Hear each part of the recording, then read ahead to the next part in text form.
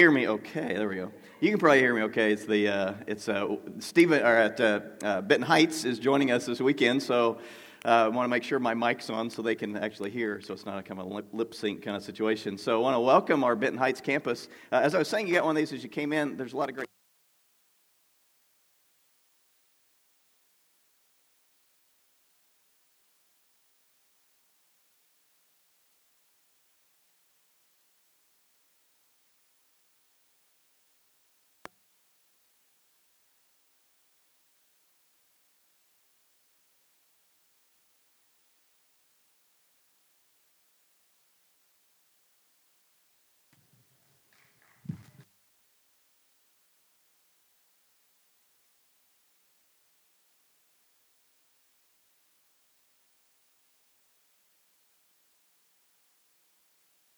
The case.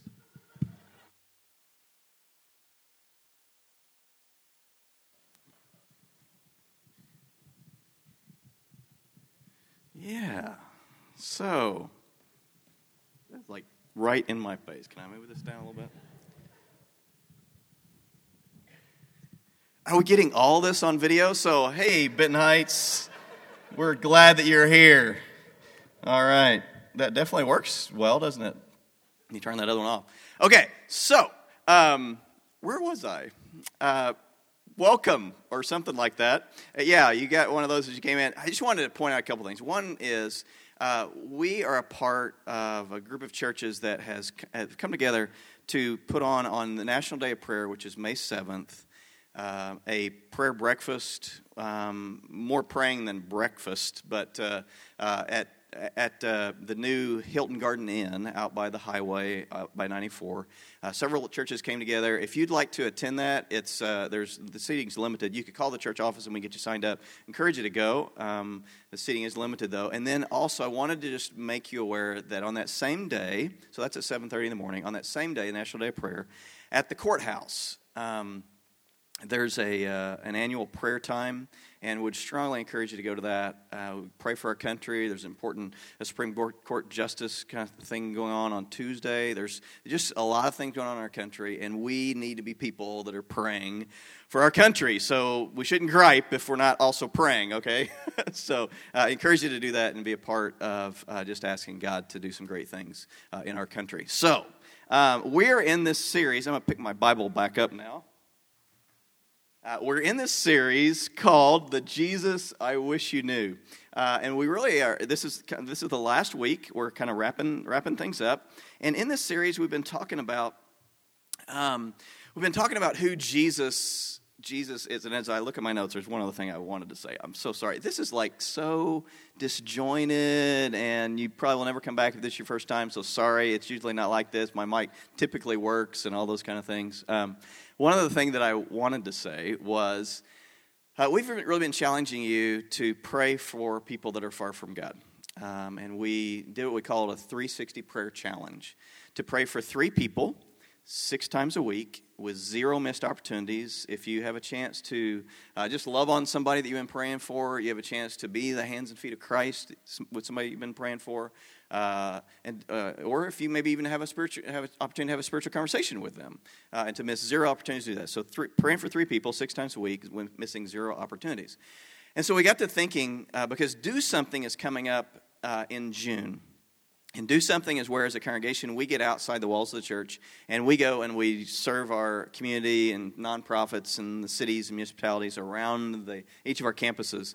And so we thought it'd be really cool if you would just pray about potentially inviting one of your 3 people to come and serve beside you that day. Just maybe there's and we'll have some opportunities where you can see the different projects, and we'll be releasing those in a couple weeks, and so you can get a list, and maybe you could talk to your friend or whoever, a neighbor or whatnot, and maybe think about working this safe shelter together, painting some fire hydrants in St. Joe, or whatever kind of projects that we might be doing as a way to just, again, continue to build a bridge as we're trying to reach people for Christ. So just pray about that, and we'll talk more about that in subsequent weeks. But here we are on the Jesus I Wish You Knew, and this is the last week where we're talking about Jesus I Wish You Knew, and we have really been, if you were to kind of summarize it, talking about the supremacy of Christ, that that Jesus is awesome, that he is supreme, there's no one greater, and in his own words, he tells us some things about himself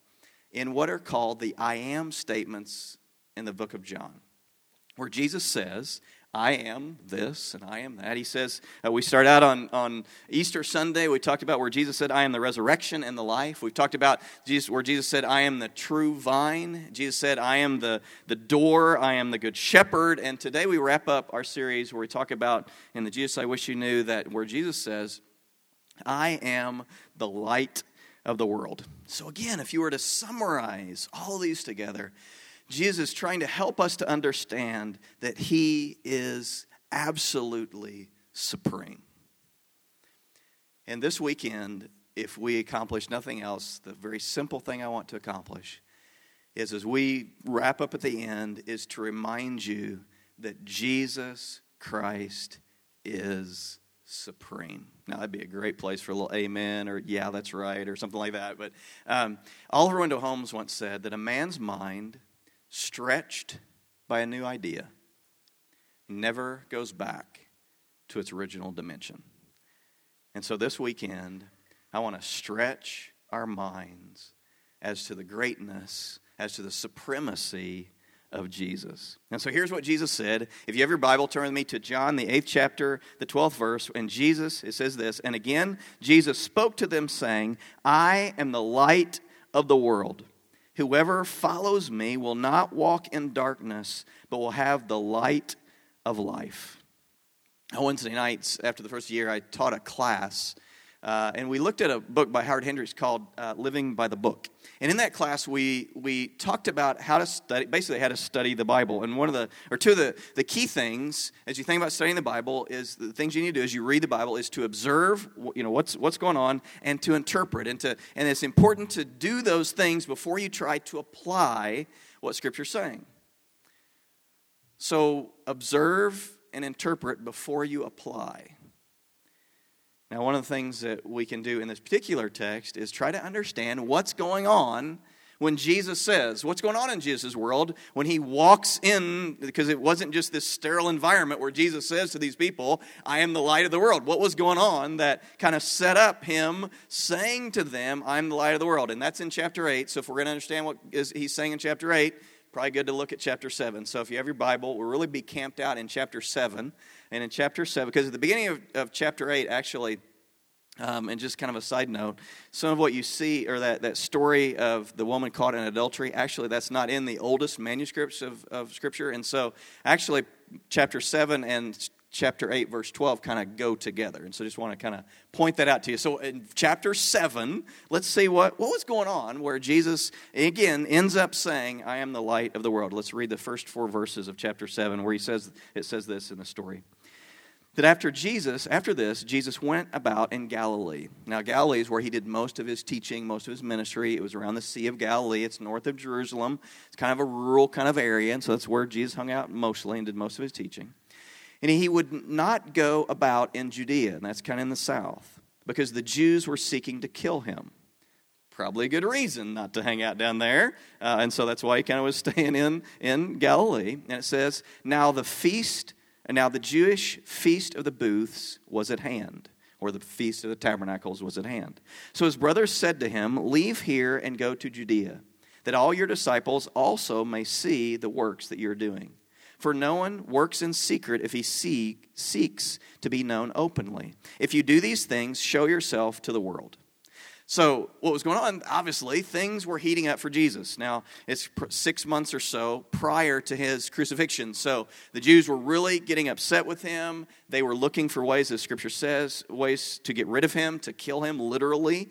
And then in the midst of that kind of setting, Jesus' brothers come to him and said, Hey, why don't you go down to Jerusalem?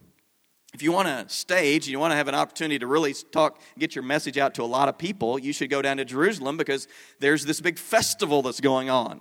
I mean, if you're going to do something in St. Joe, Benton Harbor kind of area, this kind of the Blossom Time Festival or 4th of July, some of those kind of times when all the people are in town, that's when you'd probably want to go. And so they said to him, why don't you go during this festival time? And so, and because in Jerusalem, it's going to be filled with people, a lot of opportunity for him, again, to get his message out. this festival or Feast of the Booths, is called in the ESV, or some of your Bibles may say the Feast of the Tabernacles. It was this festival where they were celebrating their time where God had rescued them from Egypt and where they had wandered around in the wilderness. And they kind of commemorated that by creating booths out of plants and things, palm branches and whatnot. And they would build these crude kind of tents, and they would stay outside. And so it was called the Feast of the Booths, and they would make these leafy shelters.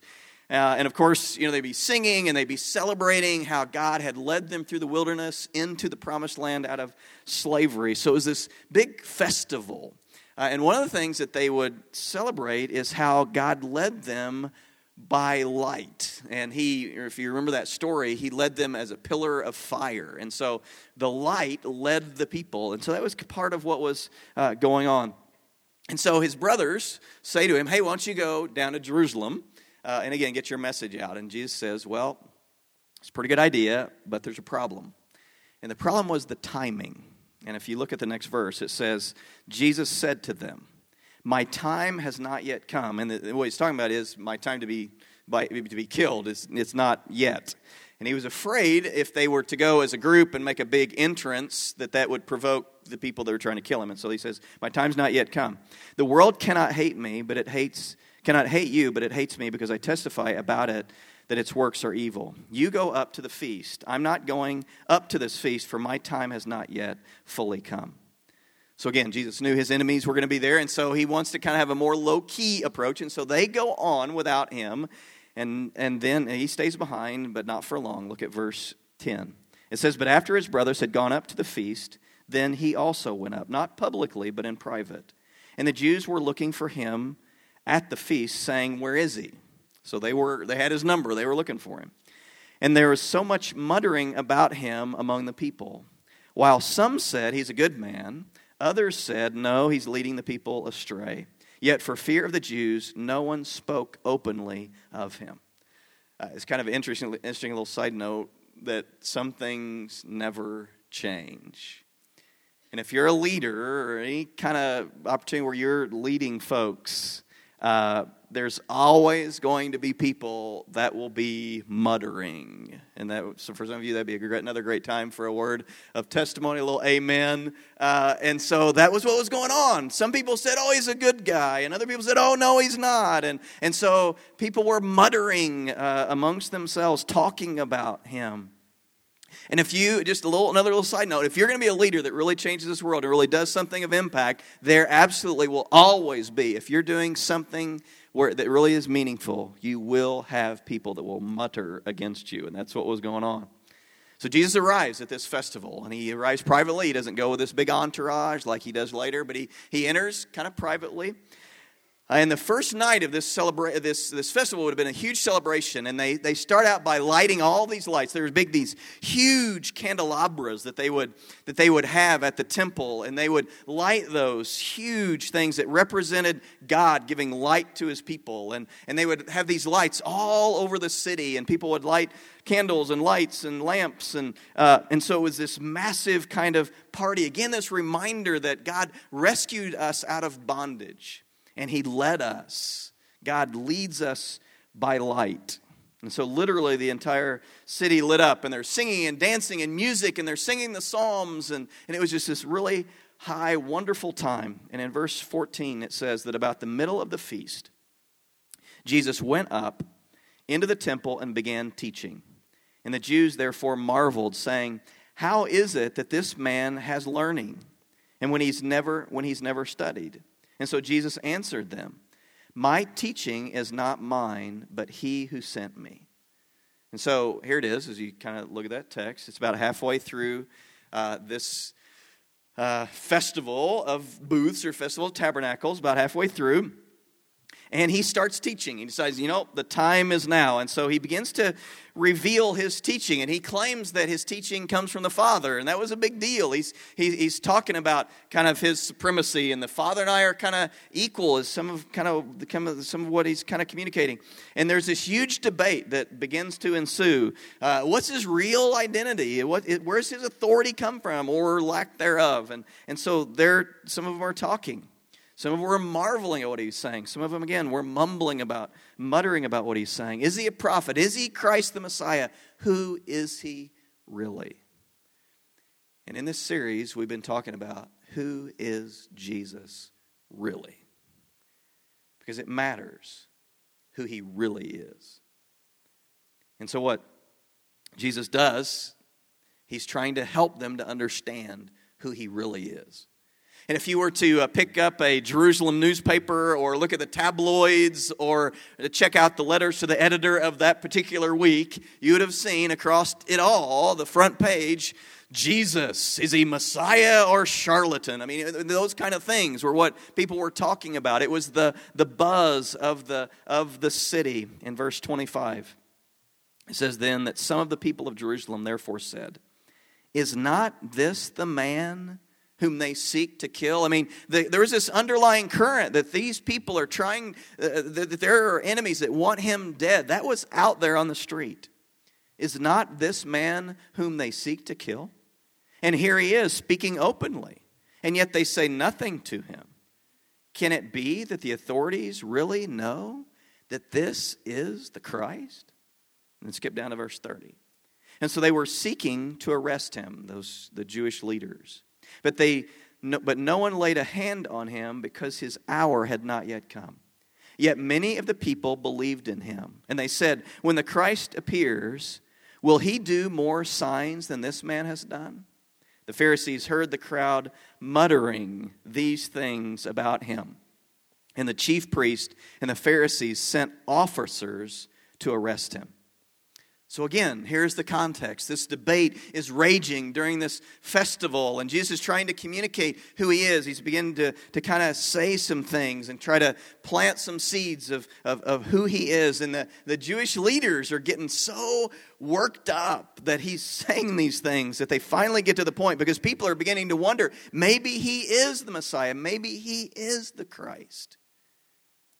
People are beginning to pay attention to him. And so they're getting so fed up and they're so afraid of their power and their position of power that maybe it's going to crumble as a result of what Jesus is saying, that they get scared, and so they send their thugs to go try to arrest Jesus. On the other hand, you've got this other group of people that are wondering, people that are honestly seeking, people that have been looking for some time for a Messiah. And they're filled with hope.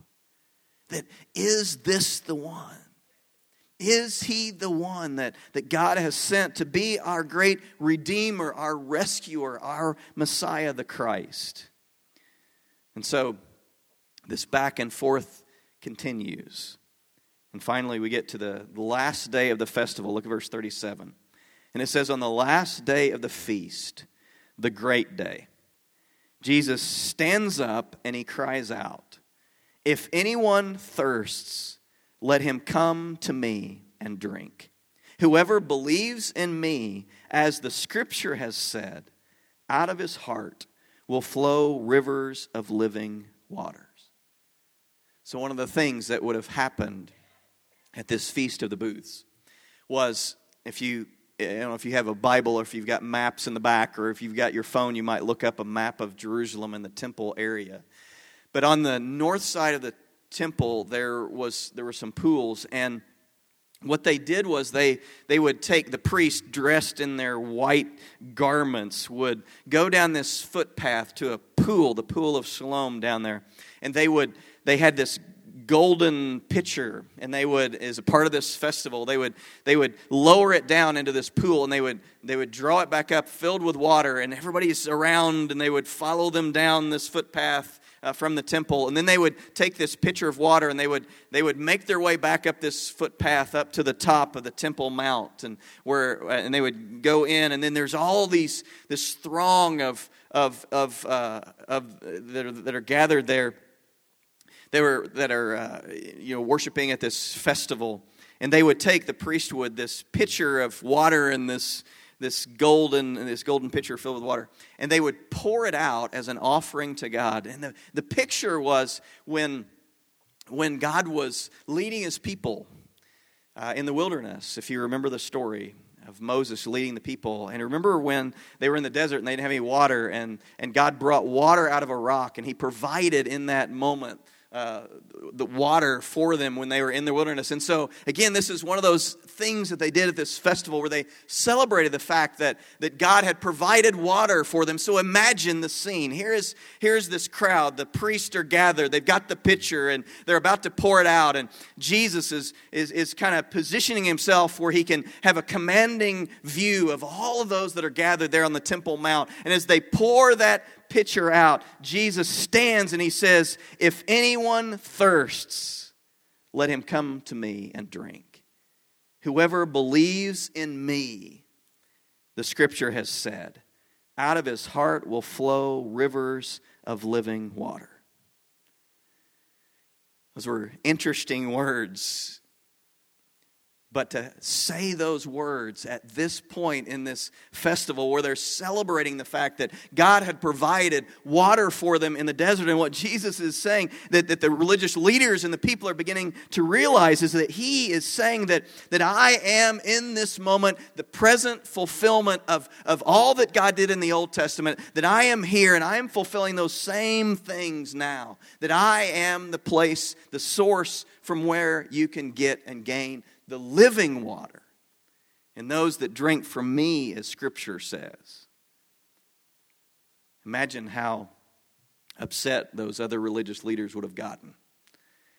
The audacity that Jesus has to claim that He is the source of living water, that He is the fulfillment of these Old Testament stories that were pictures of what someday a Messiah would do and who a Messiah would be. What Jesus was saying to these people, it wasn't just a clever kind of teaching moment. Here's a nice object lesson as the priest pours out the water, as they're celebrating this festival of the booths where they would have done this kind of thing, and Jesus says, "I'm the water." What He is saying, He's claiming that He is living water. Jesus Christ is claiming in that moment His supremacy as the coming Messiah. "Believe in me," He says to them. Notice the response in verse 40. It says, "And when they had heard these words, some of the people said, 'This really is the prophet.' Others said, 'This is the Christ.' But some said, 'Is the Christ to come from Galilee? Has not Scripture said that the Christ comes from the offspring of David and comes from Bethlehem, the village where David was?' So there was a division among the people over Him." Now, just a little side note. The people were thinking that He was from Galilee, and that's because He did a lot of His ministry in Galilee. But we know where Jesus was really from. Jesus was actually from Bethlehem. And they're saying, well, He's not the Messiah because the Messiah comes from Bethlehem. He's not the Messiah because the Messiah is a descendant of David. Both things we know that Jesus was. Again, kind of a little side note. A lot of times when people are muttering, they don't have their facts straight. And they didn't have their facts straight. Jesus Christ met all the prophetic, all the things that the prophets had said about who the coming Messiah would be. And so the crowd is divided. Some believe and some aren't quite sure. And some are vacillating back and forth. And some really think that He is the Messiah. And here's the final, which I think is a really fun part of the last part of this story. The religious leaders, again, they send their thugs. the officers from the temple to go arrest Jesus. They've had it. He's done enough. We're gonna get rid of him now. And they finally worked up their courage, and they are so incensed by what Jesus is saying. I am talking about living water. And so they send their thugs to arrest Jesus. And look at verse 46. It says that some of them wanted to arrest him, but no one laid hands on him. The officers then came to the chief priest and the Pharisees, who said to them, imagine them shuffling in with their heads kind of not making eye contact with any of the leaders, any of the chief priests or the Pharisees as they come in, these guys that have been sent to arrest Jesus, and they ask the question, why did you not bring him? And notice the answer. The officers answered, no one ever spoke like this man. They were so taken by Jesus. So taken by Jesus, they couldn't even do what it was their job to fulfill the orders of these people that were in authority over them. And yet, in that moment, they couldn't even fulfill their responsibility because they were so taken by Jesus. Is that your story? Have you been taken by Jesus? Do you get who Jesus is? Do you understand who Jesus is? And so with all that context of understanding that Jesus is at this festival and all that they had been celebrating, the lights and these big candelabras that would have been at the temple and all these lights all around and celebrating how God had led them through the wilderness and he was their light, Jesus says finally in verse 12, and again Jesus spoke to them saying, and this is at the end, he's in the temple area. You'll see later if you read on in chapter 8 that he's at the temple and he says this, I am the light of the world. Whoever follows me will not walk in darkness, but will have the light of life. It was the final day, the final days of that final day of that celebration. And they're putting the lights out and imagine the temple workers, and here's Jesus here in that temple area. And imagine them kind of packing up the lamps and the lights and putting away. They're shining the big candelabra before they put it away for the season until they bring it out next year. And they're putting all these lights away. And then in that setting, Jesus stands and says, you know what? These lights were for this period of time, for this place, for these few people, but I tell you, I am the light of the world. I'm a light for all nations, for all people, for all generations. If you follow me, you will not walk in darkness, but instead you will have the light of life. All nations, all people, I have come for all the earth. And as Jesus gives this powerful metaphor. And so, in just a couple things